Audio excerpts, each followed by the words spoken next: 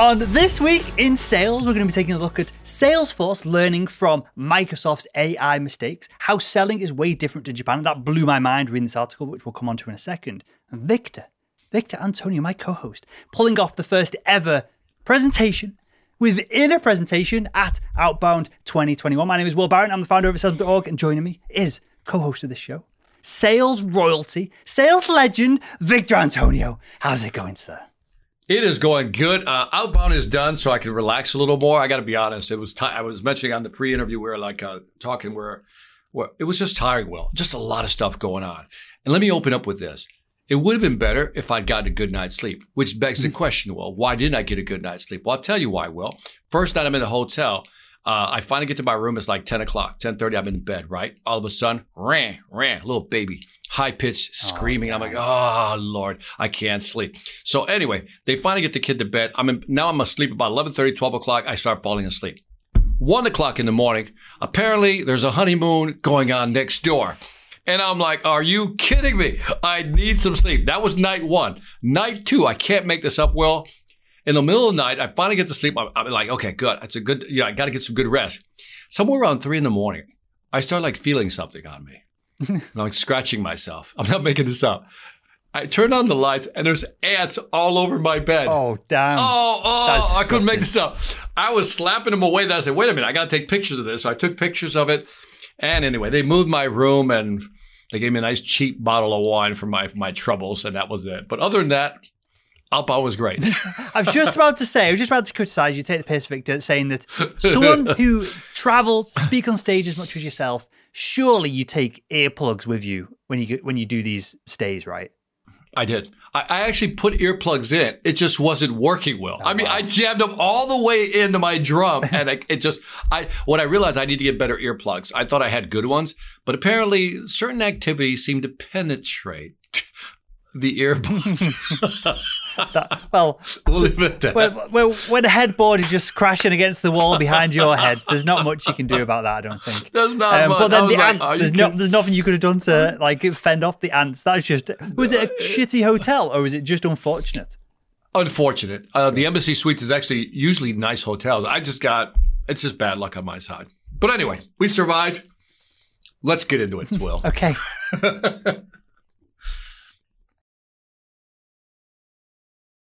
First headline here, we've got some sales news, how Salesforce learned from Microsoft's mistakes to dominate in AI. This is from Fool.com, Motley Fool website.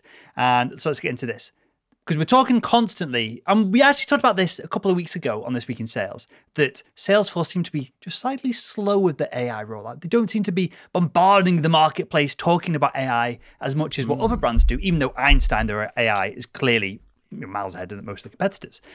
And we talked about this idea that perhaps it's the Apple effect, where Apple plod along, and then release a feature that everyone else has had for a year, but they do it better. And then that's the defined feature. Everyone copies Apple and they do it again and again. So maybe this is the same. So there's an article from Fool.com, and I'm quoting here, one of the biggest pieces in Salesforce's growth story that's talked about the least, both in earnings reports and otherwise. Salesforce built Einstein, the company's sales and productivity artificial intelligence bot, by studying ethical AI after Microsoft's AI bot infamously adopted offensive behavior in 2016. So are you familiar with this Microsoft bot?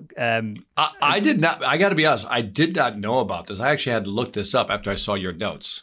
Sure. So there was a couple of things that the AI bot did not so well. One thing was it went on a tirade on Twitter, basically saying unsolicited things to unsolicited people that it probably shouldn't have. And it was just regurgitating what it was finding in the Twitter environment. But obviously, because it's a Microsoft bot, it should have some kind of filtering. So Salesforce are trying to learn from this. And this is one of the reasons why Salesforce have been slower, perhaps, to roll out the Einstein AI, because they want to learn from the rest of the marketplace as they make mistakes. So I'll quote again from the article. Simply put, Salesforce has the edge in sales intelligence AI because it beat Microsoft and other major players to the punch in several years, providing low-code sales AI solutions. Furthermore, Victor, Salesforce's massive market share and impressive customer retention, they've typically got above 90% customer retention, make it hard for competitors to catch up.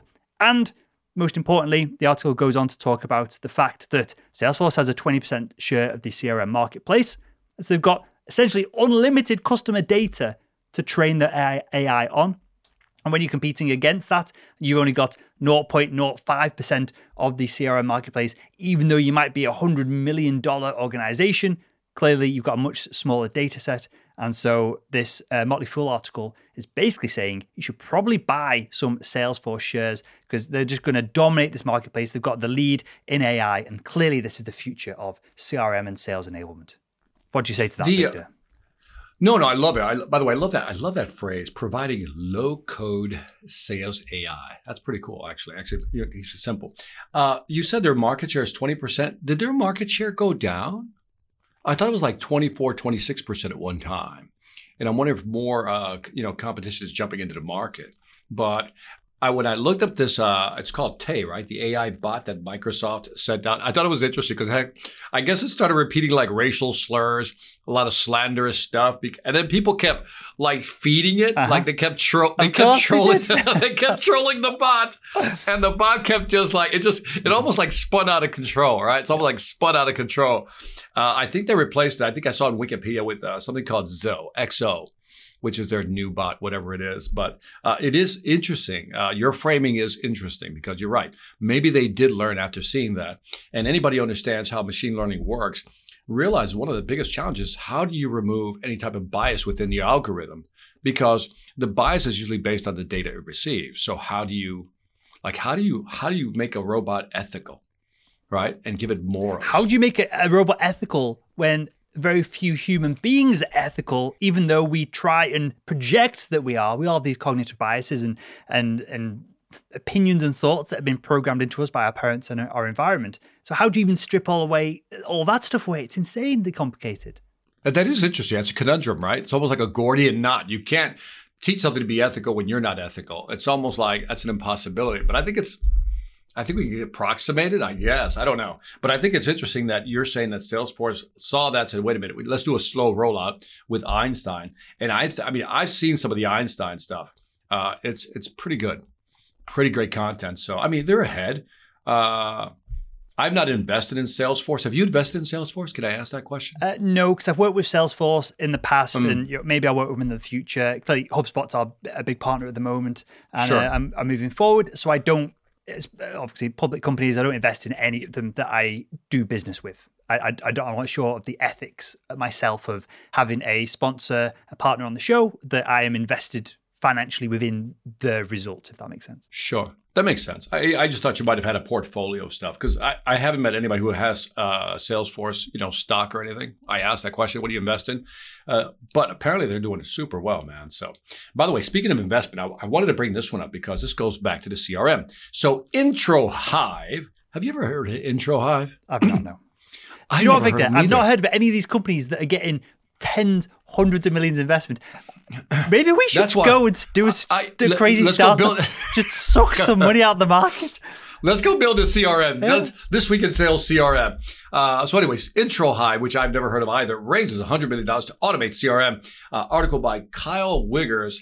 And this guy's, it was on VentureBeat, but they had some interesting data points. Dude, Victor, you've got to be careful with that surname.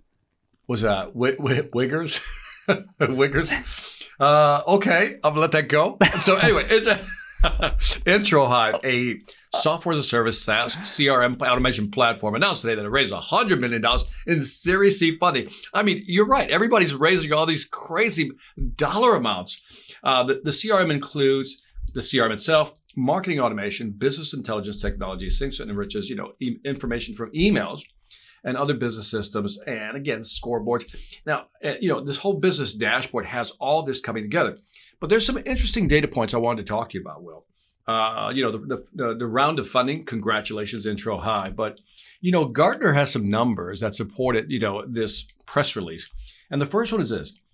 That's perhaps why Gartner predicts that by 2025, we're talking 4 years away, 60% of B2B sales organizations will transition from experience and intuition-based selling to data-driven selling, merging their sales process, application data, analytics into a single operational practice. What say you, Will? I don't understand how that's not how people work right now. It seems... What I'm almost slightly lost for words at the number there of there's so much data. Maybe people are doing this inadvertently. Maybe people are doing this informally right now. And what this is saying is that there will be a dashboard where you can use numbers formally to sell against. Whereas right now, perhaps you are somewhat A/B testing the cold emails that you're doing, or you're somewhat testing the cold call and beginning of cold calls, or the framework that you're using to do that. Maybe what this is saying is formally, companies will say we're doing this on the back of this piece of data moving forward. But informally, people have got to be doing this already. Otherwise, they're crazy. Yeah, I think so. And the whole transition from experience and intuition-based selling, can you really get rid of that? I mean, I get the moving towards data selling to kind of orient you, but can you really move away from experience/intuition-based selling? Well, isn't the intuition or gut feeling or industry knowledge what you're paying for a salesperson? If you could just use data, it's chatbots, it's marketing automation, it's automation within the CRM, it's customer service calling to check up on things as opposed to someone who is an expert in a field. Product expert calling upon a person and offering their advice and doing the consultative sell, which is, cliche in its own right, that terminology, but that's typically what, complex B2B sales is all about, right? Yeah, I'm looking, when I read that, I go, maybe I'm going to give Gartner a break here. I'm usually pouncing on Gartner, so I'm trying to be nice to Gartner this week. But I think they're full of it the way they make that statement. See, I said I'm going to be nice to them, but then I just said they're full of it. Because I don't think you can take that away 100%. I think it's something that's so intertwined. Data and intuition selling or experience selling will always be intertwined that you can't extricate one from the other. So to say that we'll move from this to that, I don't believe in absolutes, so I think they're wrong, Gartner. But anyway, so moving on to the second point in that public Hold on press a sec, release. Victor. Is there potentially an element here of me and you having what's called the burden of knowledge? Of we know how things are supposed to be done, but people in the marketplace I'm talking about sales managers, sales leadership now, who have their head in the sand, who haven't changed, who don't listen to content like this, who go to work, don't improve themselves, aren't really bothered about the organization, and they come home. Could we have too much? I'm not saying that we're both massive. I'm not trying to toot our own horse here. I'm saying that inadvertently, do we know too much about this that we make assumptions that people should be selling in a modern way when perhaps the marketplace just isn't? That could be.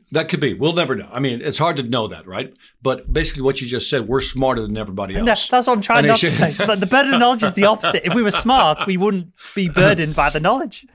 Yeah, I think we call it here the curse of knowledge. Sure. But you call it the burden of knowledge. Same thing. But I think it's, when I see companies today that are not, a lot of companies, what do you think of the percentage of companies that actually have a sales process? What would be that percentage? Because I think the last number I heard was like 25 to 30%. That's insane. So this goes back to what I've said before. Informally, everyone has a sales process. Otherwise, you're going to cold call people to close and knock on the door and assume that you're having a meeting when you've never spoke to them before. So informally, there is a sales process. Everyone knows that there's a funnel. You told someone who's enough to do with sales, they'll know what a sales funnel is. They'll understand that concept. So informally, anyone who's ever going to get close to hitting target ever has had some kind of informal sales process. But you're right in that there might not be a corporate playbook or the small business playbook. It might be going on, maybe this is what it's talking about. It's going on gut instinct. It's going on, what you're being incentivized in that moment of, hey, this quarter, we just need more leads. Oh, shit, this quarter, we need to get deals done. Maybe that's what it's alluding to, as opposed to we do this, and then hopefully we get X results. Yeah, I guess I read the statement and I have cognitive dissonance because they assume that we're rational agents, that salespeople are rational agents. They're not. What does that mean, Victor, for anyone who isn't familiar with that phrase? When we believe that human beings, that if you show somebody logically why something should be a certain way and you can prove it, that they'll actually react on that data. Mm-hmm. That's a rational agent, right? You'll say, hey, 1 + 1 is 2. There's no difference.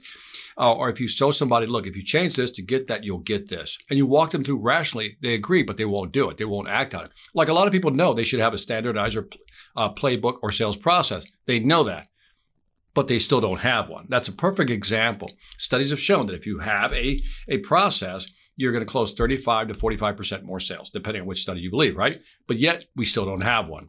That's what I mean by not being a rational agent. You know the rationality, but you don't execute. So I'm wondering in this case, when we assume that if people have perfect data, they'll perform perfectly, I think that's a mistake. Yep. And so I think there's always going to be that margin of error. Data will try to get us, I think data selling is going to try to corral us, kind of put some guardrails on our irrationality. That's how I like to look at it. That makes sense, or is it just me? That makes sense. I've got this is just me massively trying to suck value from you here. How does data stifle innovation? In that if data tells us you should do this and you should do this because we've got evidence that that's worked in the past, well, that's pigeonholing you. That's putting you blinders on or blinkers on so that the big innovation could be right next to you. And the people in the marketplace who are going, oh, I'm going to try texting. But your data says, we're not going to do that because this works instead. Does AI stifle innovation? Is there any data and studies on this? I think you answered your own question, right? Because if you do it the way the machine says you have to do it, you're not looking at options. And we know because we've sold it in a B2B complex sales situation where sometimes, like for example, you go to the customer premise, you're talking to the customer and you notice something.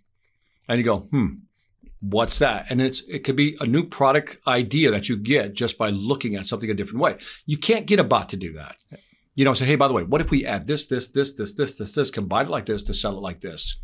That's where I think the intuition experience comes in. Yeah. And you can't get rid of that. You can't data that out, is what I'm saying. So I think they're a little hard with this one. But look at this next data point here. Harvard Business Review found that there's a 10 times drop in lead qualification when reps wait longer than 5 minutes to respond, and a 400% decrease when they respond within 10 minutes versus 5 minutes. Now, I think I've seen these data points before. I don't know if I believe them, though. Do you? 10 times drop in lead qualification when reps wait longer than 5 minutes to respond. We've talked about either this data point or some of the data point in the past. Mm-hmm. And the analogy that I always use with this is, if Motley Fool, we talked about them a second ago, the website, investing website, right?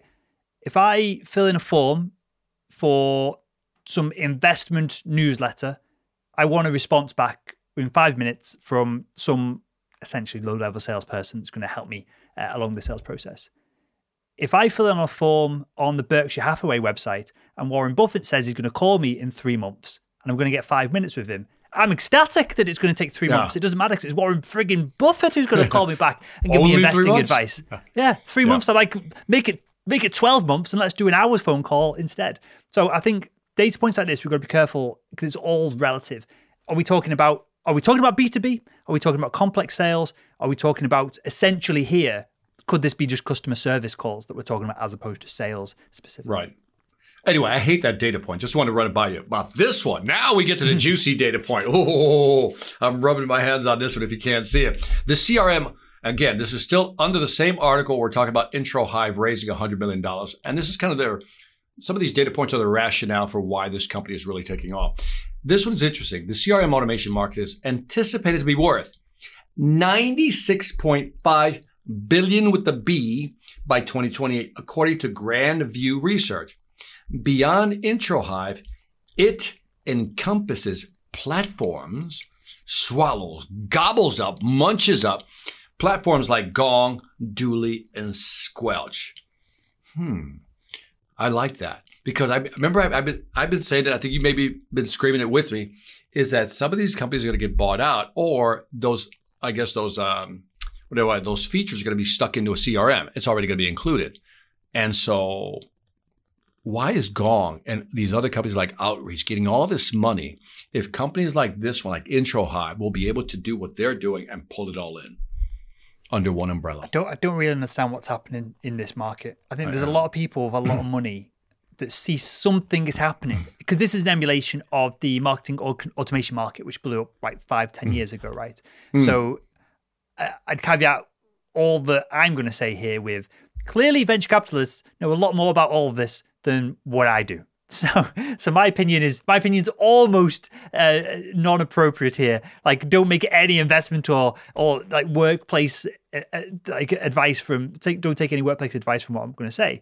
But I don't understand why there's so much money being bounced around, because I don't know that a lot of the problems that these companies are trying to solve are all that clearly they're technically difficult, But I think a lot of the money, and we talked about this before as well on This Week in Sales, I think a lot of the money is just going to user acquisition, because whoever becomes Salesforce, gobbles up a quarter of the marketplace, will then remain dominant over the next 20 years that this space is valid. So if you're not throwing money after player 1, 2, or 3, and you're going after a new startup and you're hoping for innovation, that to me, again, I know nothing. I'm thick as anything. I don't know anything about this. But that does not strike me as a good way to spend my money. I'd be throwing money at Gong Outreach, the companies that are like quote unquote unicorns, but have got a large market share right now. Surely they're going to dominate the marketplace moving forward.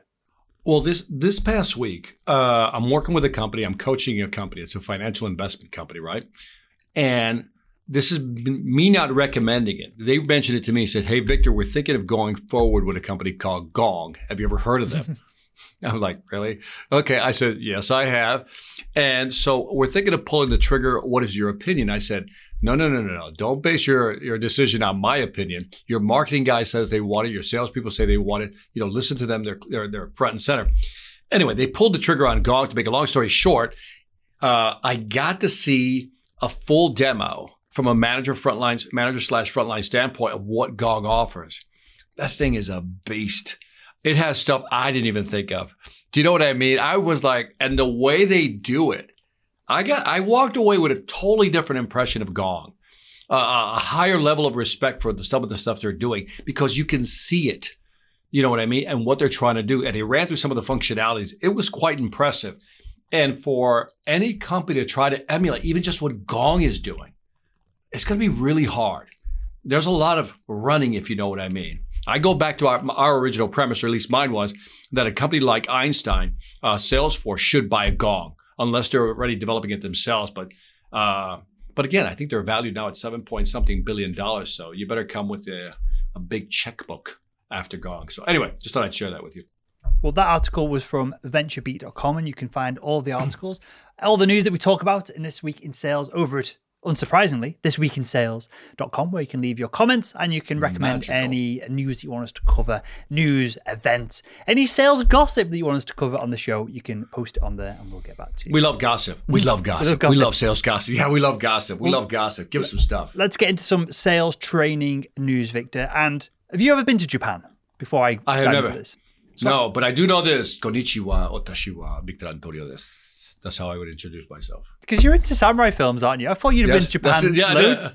I've been dying to go to Japan. Yeah. And so, be the samurai freak here. And so I am dying to go to Japan. My daughter went last year. She said it was a fantastic, or 2 years ago, it was a fantastic experience. So it's on the to-do list. Japan, China, and Ireland. And Scotland, if I can get over there. Why? So I'm quarter Irish. We go to Ireland every other year to see family, right? Why Ireland? Well, because I'm 1.2% Irish. Sure. So there's a reason for that. The history of Puerto Rico, we had some Irish folk come over. I have no idea of the history of Puerto Rico. Oh, yeah. We've imported a few Irish people into Puerto Rico. So you will find some like red-headed Puerto Ricans. Wow. You should come to our family gathering, because Puerto Rico is an interesting island because it started out with Indians, right? Then the Europeans arrived. Then the black slave trade began, right? And then we started importing Chinese, and we had some Irish folks there. So we got everything. We got the spectrum. Mm-hmm. It's a beautiful thing. It's like the United Nations. And in Ireland, because I've always loved the movies, I love Tura Lura Lura. By Jan Body Braids is one of my favorite songs. I can sing at least the first 2 stanzas of that thing. And I've always loved Irish culture, and I think when I watched John Wayne, remember John Wayne did that movie? Was it The Big Man? You ever see that? Oh, man, it was great. It shows Ireland in all its glory, man. I just love it, man. To me, Ireland has such rich history. I would love to go there and just visit and see it. Because what's interesting to me is he was a long lost uncle. I found him like 4 years ago, maybe 5 years ago now. And he's born and bred Chicago. So I've been to Chicago a bunch of times to go and visit them. And he and his, so he was adopted over in Ireland. And, he's in his late 50s now. But he and his family and everyone I spoke to and speak to when I go over there, they adore Ireland. They want to go to Ireland. And no one's really that asked about England. But England's got way more to do for tourists than what Ireland has. Ireland's just fields, farms, some, I know, but the have a nice natural pint of Guinness beauty and stuff. But everything that you think is from the Vista element of Ireland, you get all that and better in England anyway. Oh, I didn't know that. Yeah. I don't know. Maybe there's something about the history of Ireland. But that in Scotland, I mean, maybe it's been more glamorized in movies over here than Britain, England. So that could be it. Plus, we're still probably a little peeved with England. So, Well, being Americans. my Uncle Jerry is still peeved at the English as well and different things that went on with the Irish that we abused over the past couple of hundred years. So, I'm not taking the blame for anything that my ancestor did. Okay. But yeah, we'll move back to Japan. And this blew my mind slightly. This genuinely, actually confused me when I read through this article. I thought it was absolutely fascinating. So I'll quote from the article here, and this is from Forbes.com. It's entitled Common Sales Approaches in Japan. And I'm quoting here, I'm going to make an incredibly broad general statement here, but in my experience, they are true for salespeople in Japan. How do I know this? I've been teaching sales training here since 1963. So this sales trainer is clearly tenured in this space. He says, asking for the order is typically avoided. Saying no is culturally taboo. So the best way to avoid having to say it or hear it is to save everyone's face and leave the outcome deliberately vague. I would agree with that. Versus Western selling, this is insane. It's turned it on its head. A few more points here. By the way, I want to emphasize, because every time I watch samurai movies, they never say no. They just either articulate a different point or reiterate the point. And you're like, okay, that was not resolved. But it was resolved. Well, it's resolved when they come and just chop someone's head off at the end of it. No. It's resolved because you see the look on the person's face, and they'll admit, that when they've been verbally bested by someone who has, better rhetoric than them. So it's really interesting. So that makes sense to me from a historical standpoint. So I don't know that much about Japanese history, but I know when they shut off the borders, they implemented a class system and all that kind of thing. That makes sense. But then in the modern 2021, as we record this, it seems like an insane way to do business. And clearly, there's a whole bunch of mega high-profile Japanese companies that do incredible business globally. And then I know a few points on this of selling in Japan as well. When the seller meets any resistance from the buyer, often the first reflex is to drop the price by 20%. Western sales managers would be... can you read that word for me? Apoplectic. Apoplectic. Apoplectic. What does that mean, Victor? Yeah. I don't know. There'd be like a conniption. What is that? I don't know what that means either. Okay. They throw a fit. They would throw a fit or a confused. You keep reading. I'll look it up. So Western sales managers would be that word if that was the default objection handling mechanism. Here, defending your price through explaining the value is thrown overboard and simple price point reductions are the preferred lever. Objection handling skills are also underdeveloped because the seller tends to see the buyer not as a king, but as a god. A seller's job is to do everything that the god wants. Victor, do you feel bad for salespeople in Japan? Oh, it seems they're like being abused over. They're being abused over there. Yeah, By the way, apoplectic means when you're indignant. So Western sales managers would be indignant if this was the default objection handling mechanism, which would make sense, right? Because we don't just dropping giving a 20% discount is like, what? You did what? So that's the apoplectic piece. But in terms of treat the customer as God, as some type of deity is what they're saying. I did not know that. And the final point I pulled from the article, it's weird. The buyer completely controls the sales conversation. They demand the pitch be made straight up so that they can, there's some weird words in this post. Yeah. Lacerate, is that right? Yeah. Lacerate it. Lacerate it to make sure, cut it? To make sure that all the risk has been cut out. Buyers are incredibly risk averse in Japan. This is a zero default, no errors, no mistakes, business culture. Victor, my question to you is, one, could you sell in Japan? Yes, I could. Two. Definitely could sell it. Yes, I could.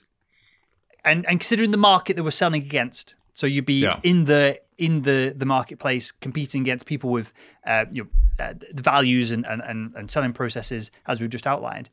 Do you think you do better selling in a Western market, or with what you know and how you sell and your knowledge of this space, would you be better compared to the competition selling in Japanese market?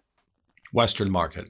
I don't think I can outsell it myself. And yeah, I think I could do well in the Japanese market, but I also know there's some nuances that are probably not covered in here, right? Is that Westerners are viewed with much suspicion. That would be one, right? There is a caste system, right? And there is some type of, I don't want to use the word discrimination. That's too hard, but there's a lot of, what's the word? Delineation. Of where you belong and where I belong. So there's a lot of delineation. So that would make it difficult if you're not from that culture, right? So you'd have to be immersed in that culture. But I think if it's me and another American starting out fresh, going to Japan, I think I would win. Fair enough. That's what I don't think I'd cope. I don't think I would, just with the programming and the social norms that I'm used to, I think I'd really struggle to like kiss ass enough to have success there. You know what they do is we view it as kissing ass, but they view it as complimenting and raising the other person up, right? Because that's a sign of respect, and that's the other person doesn't want to lose face. Now, when you lift somebody else up, what happens is the person, if you lift them up too high, will feel guilty and will then begin to reciprocate and lift you up. Because when there's too much of a difference, sure. This, you know what I mean? It's too much. And you see that in these movies. I guess I got that from the movies. Like when the guy goes, you're basically embarrassing me at this point, So when I watch samurai movies, I like when you want to raise the other person, but if the other person feels that they're elevated too high, they're embarrassed. And then they begin to elevate the other person or lower themselves to meet the other person. So but I also think it requires a patience that we here in the U.S. don't have, a patience and a reflective style of selling. By reflective, I mean that you don't react immediately, you don't reach, you let them hand it to you. So it requires that type of mode of selling. Very different than here. I'm sure there is differences. I'm sure they're not as stark. But what do you see as a difference, even with engaging with me every week, Victor? What do you see as a difference between American culture, social norms, and I appreciate America's, it's a continent, essentially, isn't it? Versus Europe's a continent as well, but especially, UK, Europe, English people. What do you see as the main difference, either selling into that marketplace or just engaging with me, every week? What do you see as the difference there? I think when I was selling into the market in Europe, one of the things I noticed is that you have to be. You guys don't like us being too aggressive, right? The ugly American. We got that. It's the easy one. But I also think you have to have a higher caliber of understanding of your product or services and what you have to offer. In other words, you guys have zero patience for sizzle. You're like, let's have some steak here, please. And I think that's one of the things I learned, that, when you get there, it's really about business and trying to solve problems. I think you guys like the direct conversation. You guys like to ask a lot of questions, and you're not afraid to do so. But even if you're offended, you will not allow yourself to show that you've been offended.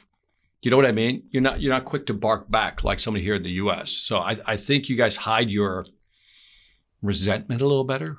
If you don't like the salesperson, British are less assertive. I say so. Yeah, absolutely. Yeah. I think so.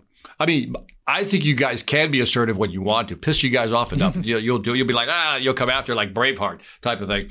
But I think that we're more aggressive in our positioning. And I think in the UK, you tell me if I'm wrong, but a lot of the sales methodologies and processes lag the US a little bit. Not by a lot.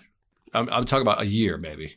You know what I mean? Like where other countries, like in Latin America, there's a 3 to 5 year lag. So you guys are right there. So that's how I see it. I'm not sure if that's true. I think that'd be difficult to measure, but I think there is cultural differences where a sales methodology might seem like it's lagging behind. In that less assertive, more likely to just go and be polite in a meeting that, okay, these numbers don't work, goodbye, as opposed to getting laughed out of the room with perhaps a more assertive or more jovial kind of American market, perhaps. Who knows? Yeah. Well, I give you one specific example. I remember when the Challenger sale came out, right? The CEB came out, the Challenger sale. And I thought Americans were quick to adapt it quickly. Mm-hmm. And everybody was still trying to figure it out, like, what is this thing, right? 57% into the buying cycle. And then eventually people came around to understanding, that's what they're talking about, buyer journeys. Because I think here in the U.S., we're not good at a lot of things, but I think what we're great at is marketing and selling. Yep. And I think we create the phraseologies, the terminologies that people use globally. And that's why everybody else lags that because they're not leading the the methodology race. They're basically following the methodology race. Now, what that time frame behind is, I don't know, that lag time, I don't know. I think that depends, though, on the market that you're talking about. If you're talking about Apple, clearly messaging, marketing, user adoption, sucking into ecosystems, clearly incredible. And I can name 25 different US companies. But then if you look at perhaps the financial markets, maybe that type of selling doesn't work so well when you're trying to do a multi-billion-dollar merger acquisition or whatever it is, or you're trying to get funding. And so I think, well, I don't think I know from the numbers, the data from London as a financial district and financial hub in Europe, that perhaps a different sales approach works differently there as well, which is interesting. I agree with that. I agree with that, actually. I should have been more specific. It does depend on the vertical you're selling into. So from my myopic perspective of selling B2B, long sales cycle technology products, that's how I would see it. For sure. But that makes sense. But I get that. All right. So anyway, I came across this article by Gartner again. They just keep stepping in my way every single time. 4 levers, or just to be correct with my man Will here, 4 levers to boost pipeline generation from sales development by Dan Gottlieb, Gartner. Now, I'm going to go through the 4 points, but it's the 4th one I want to get to, that I want to talk to you about. Well, the first one is 4 levers to boost pipeline generation from sales development is 1, create specialized SDR roles to narrow the scope. By focusing on a narrow scope of sales motion, industry verticals, or account type, SDRs can develop deeper expertise into a subject. Anything shocking there? Yes, Victor. An SDR typically, and I don't think it should be this way, lowest of the sales hierarchy in pay, in authority within an organization, in even respect in a lot of ways. By the way, Will is saying that, not Victor Antonio. Will Barron is saying that, not Victor Antonio. I don't think that is controversial. People join organizations in an SDR role and then move on to account management, and customer success, whatever it is. And that's probably the way it's always going to be, because a lot of the SDR job is grunt work, right? Cold emailing, cold calling, booking meetings for other people. How are you going to specialize SDRs in industry verticals, in account types, in deeper expertise on a subject, when it's an entry-level role and almost every single SDR, this is a sweeping statement, but almost every single SDR is trying to get out of that SDR role as quick as possible to get into an account management role, because that's where the real money is.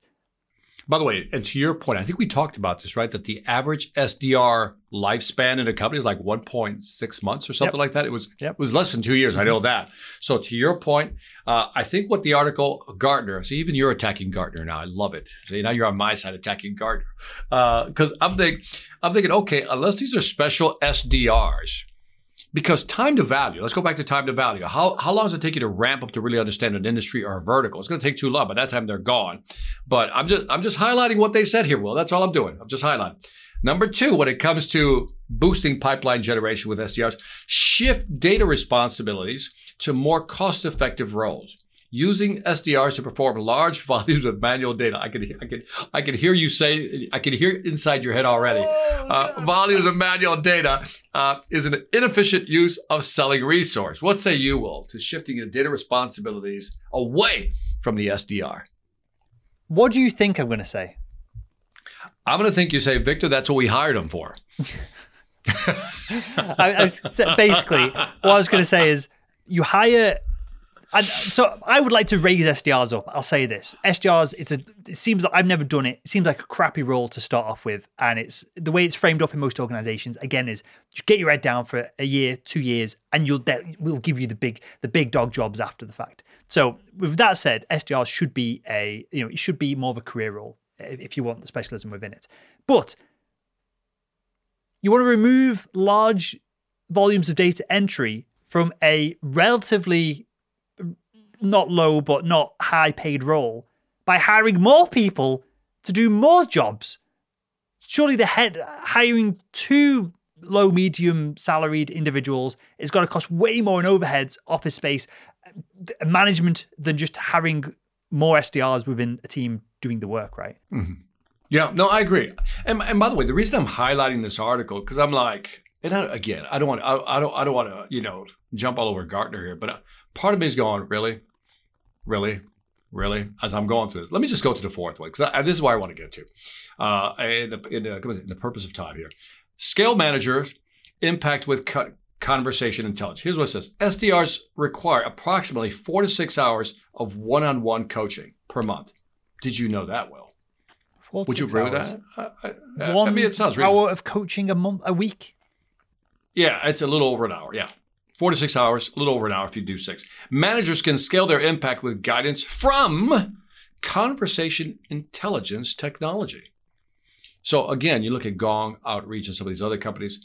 What they're saying here is that, and I'll go to the last one. One case study by Gartner found that SDR appointment booking rates increased by 5 times after deploying conversation intelligence. Now, this is interesting because after watching that Gong demo, by the way, if you're listening to this or watching this, if you could watch a Gong demo, you should watch a Gong demo. It's amazing. You go down that rabbit hole. It's pretty. Once I saw what was in there, I go, I think I'm starting to believe this. Like if you look at what they're doing, you go, oh, okay, I can see how some of this works. It's not the like the panacea, right? It's not the ultimate, but you start seeing how we can actually guide your conversations with your team. And so for managers, I think it's a great tool if implemented correctly, of course. So let me ask you this, and I don't deny what you're saying. I love Gong as a brand. Sure. You tons of management experience, clearly a world-leading expert in the sales space, right? If you were managing a team of SDRs, would you expect Gong, Chorus, whoever it is, you use their product, would you expect a 5 times increase in bookings if you were coaching them in the first place? I would say yes, based on what I've saw. I was like, whoa, okay, I can see how, and by the way, not overnight, but the adjustments you can make and the level of the granularity you can get here with conversations was mind-blowing. Do you know what I mean? It was like I said, it opened my eyes and I go, oh, this is what people are investing in. That's what, remember we sometimes say, well, I don't know if we know enough. Mm-hmm. It gave me a glimpse into what they're talking about, because if that's possible, call it 2X, call it 3X. Why wouldn't companies want to buy this product? So I genuinely am surprised you said that. I was going to go down the route of a crappy manager with some guidance or feedback now has gone, poof, 5 times more meetings booked. And I was expecting you to say, hey, my expertise in the field, my experience in management, I don't know if you've ever managed SDR specifically, but this is a thought exercise, right? I would have thought that you'd have said, no, my skill set as an expert, as a manager, would essentially eliminate a lot of what Gong could offer. So it's incredible if you think that I think increase your effectiveness in the field. I'll state it the other way. It will take an average manager and make them a better manager. Sure. And look at it that way because of the data. It's not just intuition-based conversation. It's like, look, check out these conversations. Look what's being said here. Look what's being done here. And you can see that you could be an average manager and you can become a very good manager just by following the data. I thought that was interesting. Yeah, I love it. And that was from demandgenreport.com, which you can find that article and all the articles that we're talking about over at thisweekinsales.com. And let's move over to the Culture Corner. The Culture Corner, my favorite part of our conversation. And Will has something here that I'm dying to see where this one's going to go. So I'm going to read it verbatim from the doc here. I might even put a screenshot in the show notes of this episode. So this is from NBCnews.com. How this ex-sales exec found a wildly successful second career in hypnotherapy. Now, my line of text underneath this goes, blah, blah, blah, bullshit story. The real question is, has Victor ever been hypnotized? And is it real, Victor, hypnotizing people? Yes. I got an example. True story.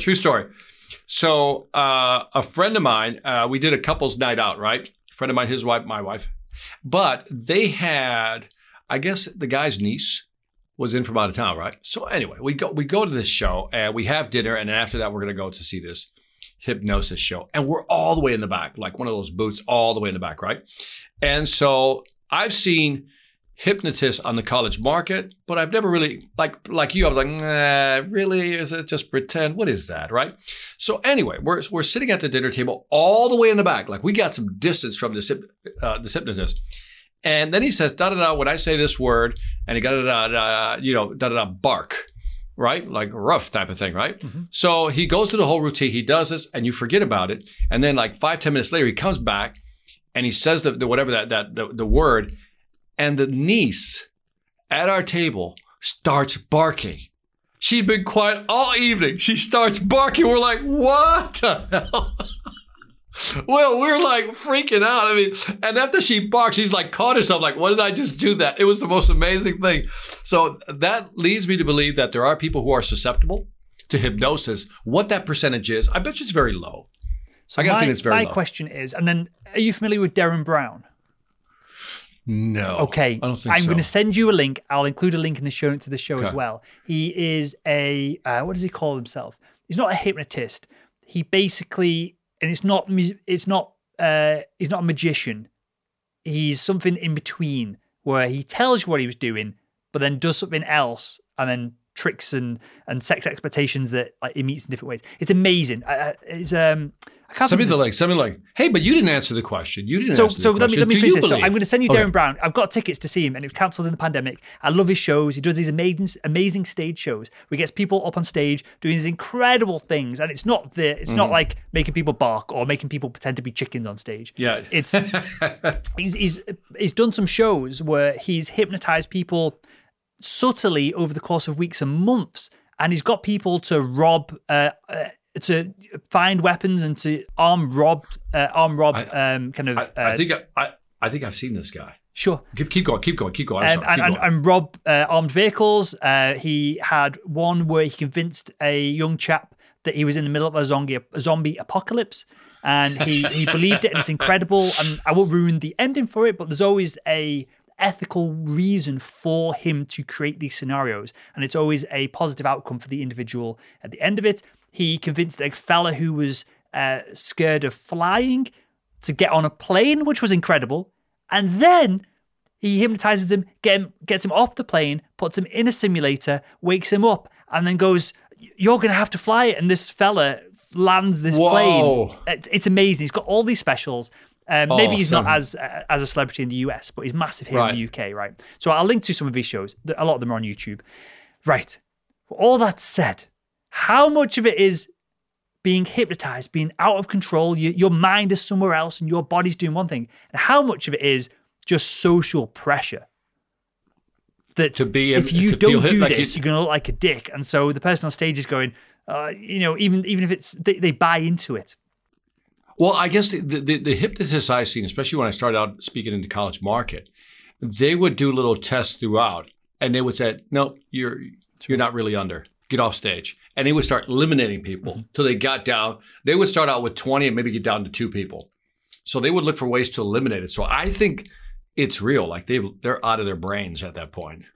Somebody has hijacked the mind. I'm not sure. I'm said everything I've said about Derren Brown and his amazing shows. I think a lot of it is you get the right person at the right time with the right pressure that they don't want to make you look stupid on stage by not doing what you're supposed to do, and they almost just give their free will to you, as opposed to your mind switched off. You're in some kind of like weird state. Because surely they could put people, I don't know if this has been done, but you could put people in a functional MRI machine and you'd see different brain activity if they were hypnotized versus not. This is ultimately stuff.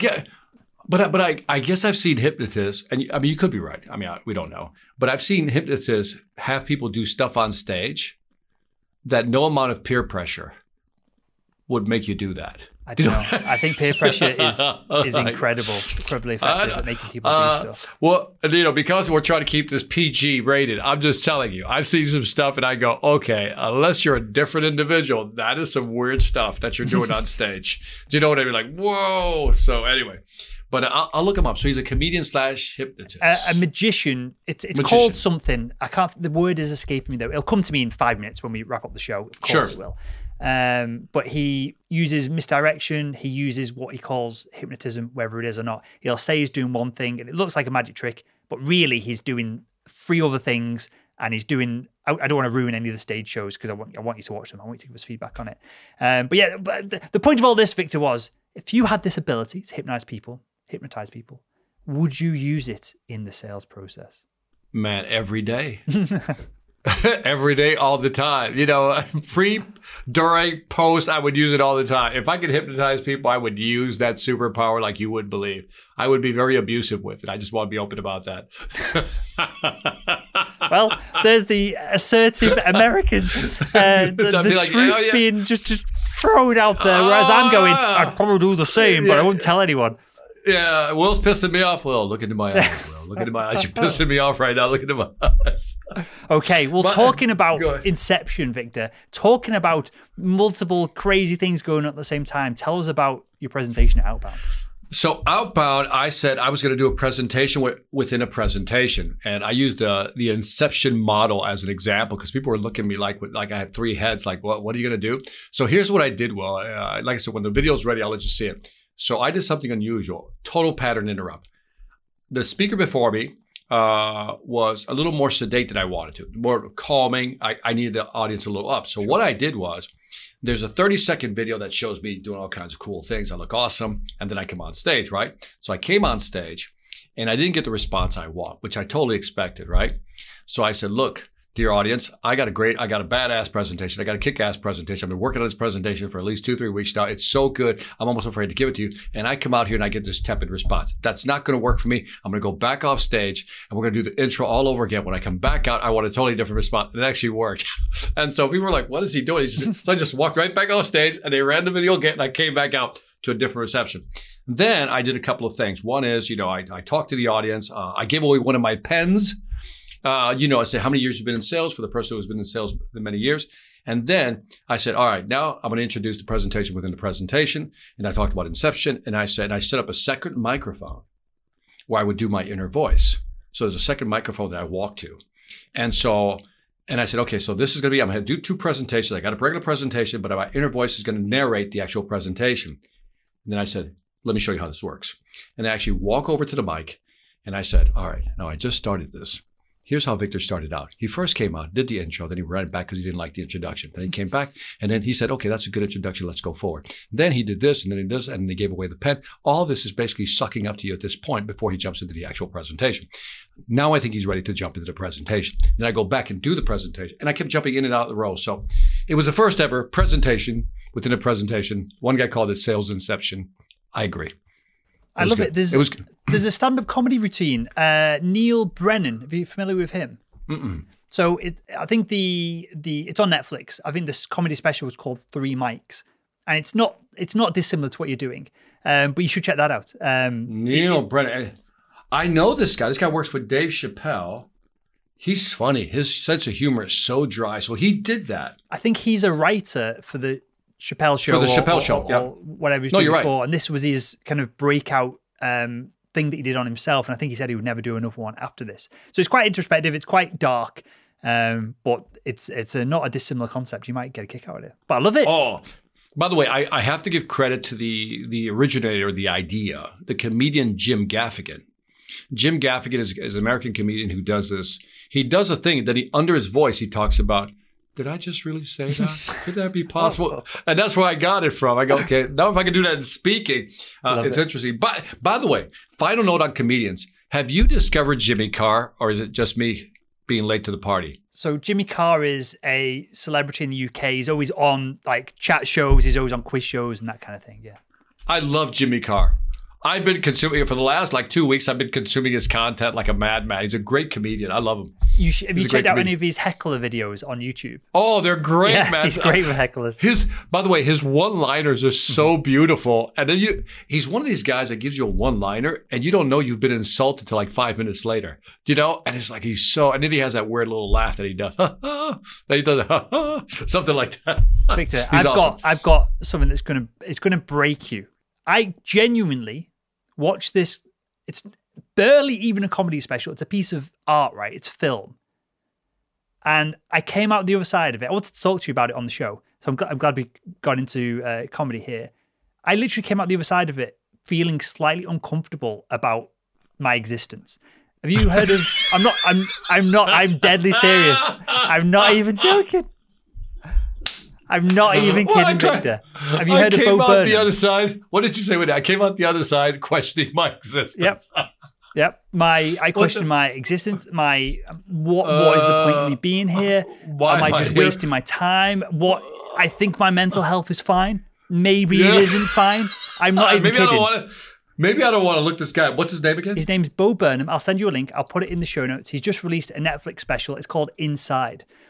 Without ruining any of it, the premise is that Bo Burnham's comedy routines are all musical routines. So he plays a song, and typically the song is silly, it's hilarious, and then he hits you with something weird, dark, and uncomfortable, and makes you feel, it changes your kind of paradigm about something. And then it goes back to light, happy, ridiculous stuff, and then it goes a little bit weird again. Well, we're gonna have to talk about this guy after I watch it next week again. We'll do it as homework for the audience as well. We'll We'll cover it again next week. But genuinely, I'm going to watch it again probably over the weekend with my partner. She hasn't seen it yet, but she's sick of me hearing me talk about it. I genuinely came out the other side of it slightly uncomfortable, questioning my own mental health, which I think is fine, but maybe it isn't. And it made me question a bunch of stuff, all from these ridiculous songs that he's cobbled together in one room at the bottom of his garden in a shed. Man, I guess okay, now, okay, I'm in. I'm going to watch it this weekend. Okay. So I won't say any more, and I'd love to get your genuine opinion on it. But I think it's, I've never seen anything like it, and I don't think he would ever do anything better than it. This is like his one moment, and it was incredible. Oh, okay. I got it. It's called Inside. Got it. Bo Burnham, Inside. All right. Finish this off, Will. Cool. Final thing I just wanted to make a note of. I've just done a post on LinkedIn. We record this on Thursday, so it might be a few days ago by the time you are listening to this episode of This Week in Sales. If you are, I'm calling it an independent sales podcaster. If you're an independent content creator within the sales space, as in you're not working for Gong and creating content on their behalf, or you could, within your contract, create content on your own time without being affiliated with the brand that you work for, I would like to speak with you because we're looking at hiring, collaborating, acquiring, if it's appropriate, some new podcasters, some content creators. We want to grow our portfolio over at salesman.org. And so if that resonates to you, or if you think there's anyone that fits that space, drop me an email personally, will@salesman.org.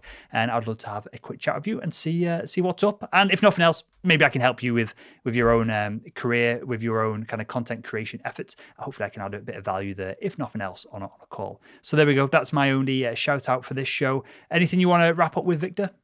I do not. I have nothing to wrap up with. I love your rugby shirt. Can I say that? You can. Is that an official rugby shirt? This is a non-official rugby shirt. This is a expensive rugby shirt that is in a slim fit because I've never shared this with you before. I played one game of rugby, Victor, when I was a kid. I was 15. I got clobbered and tore my cruciate ligament, and I literally have no cruciate ligament in my left knee now, and it scuppered me the whole of my life.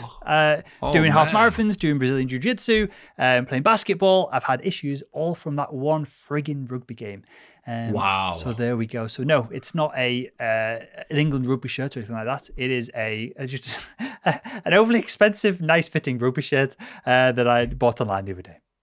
Looks good on you, brother. It's dog proof. That's the reason I've got it. He's torn apart a bunch of my Ralph Lauren polo shirts recently by just licking me and inadvertently catching his teeth and stuff.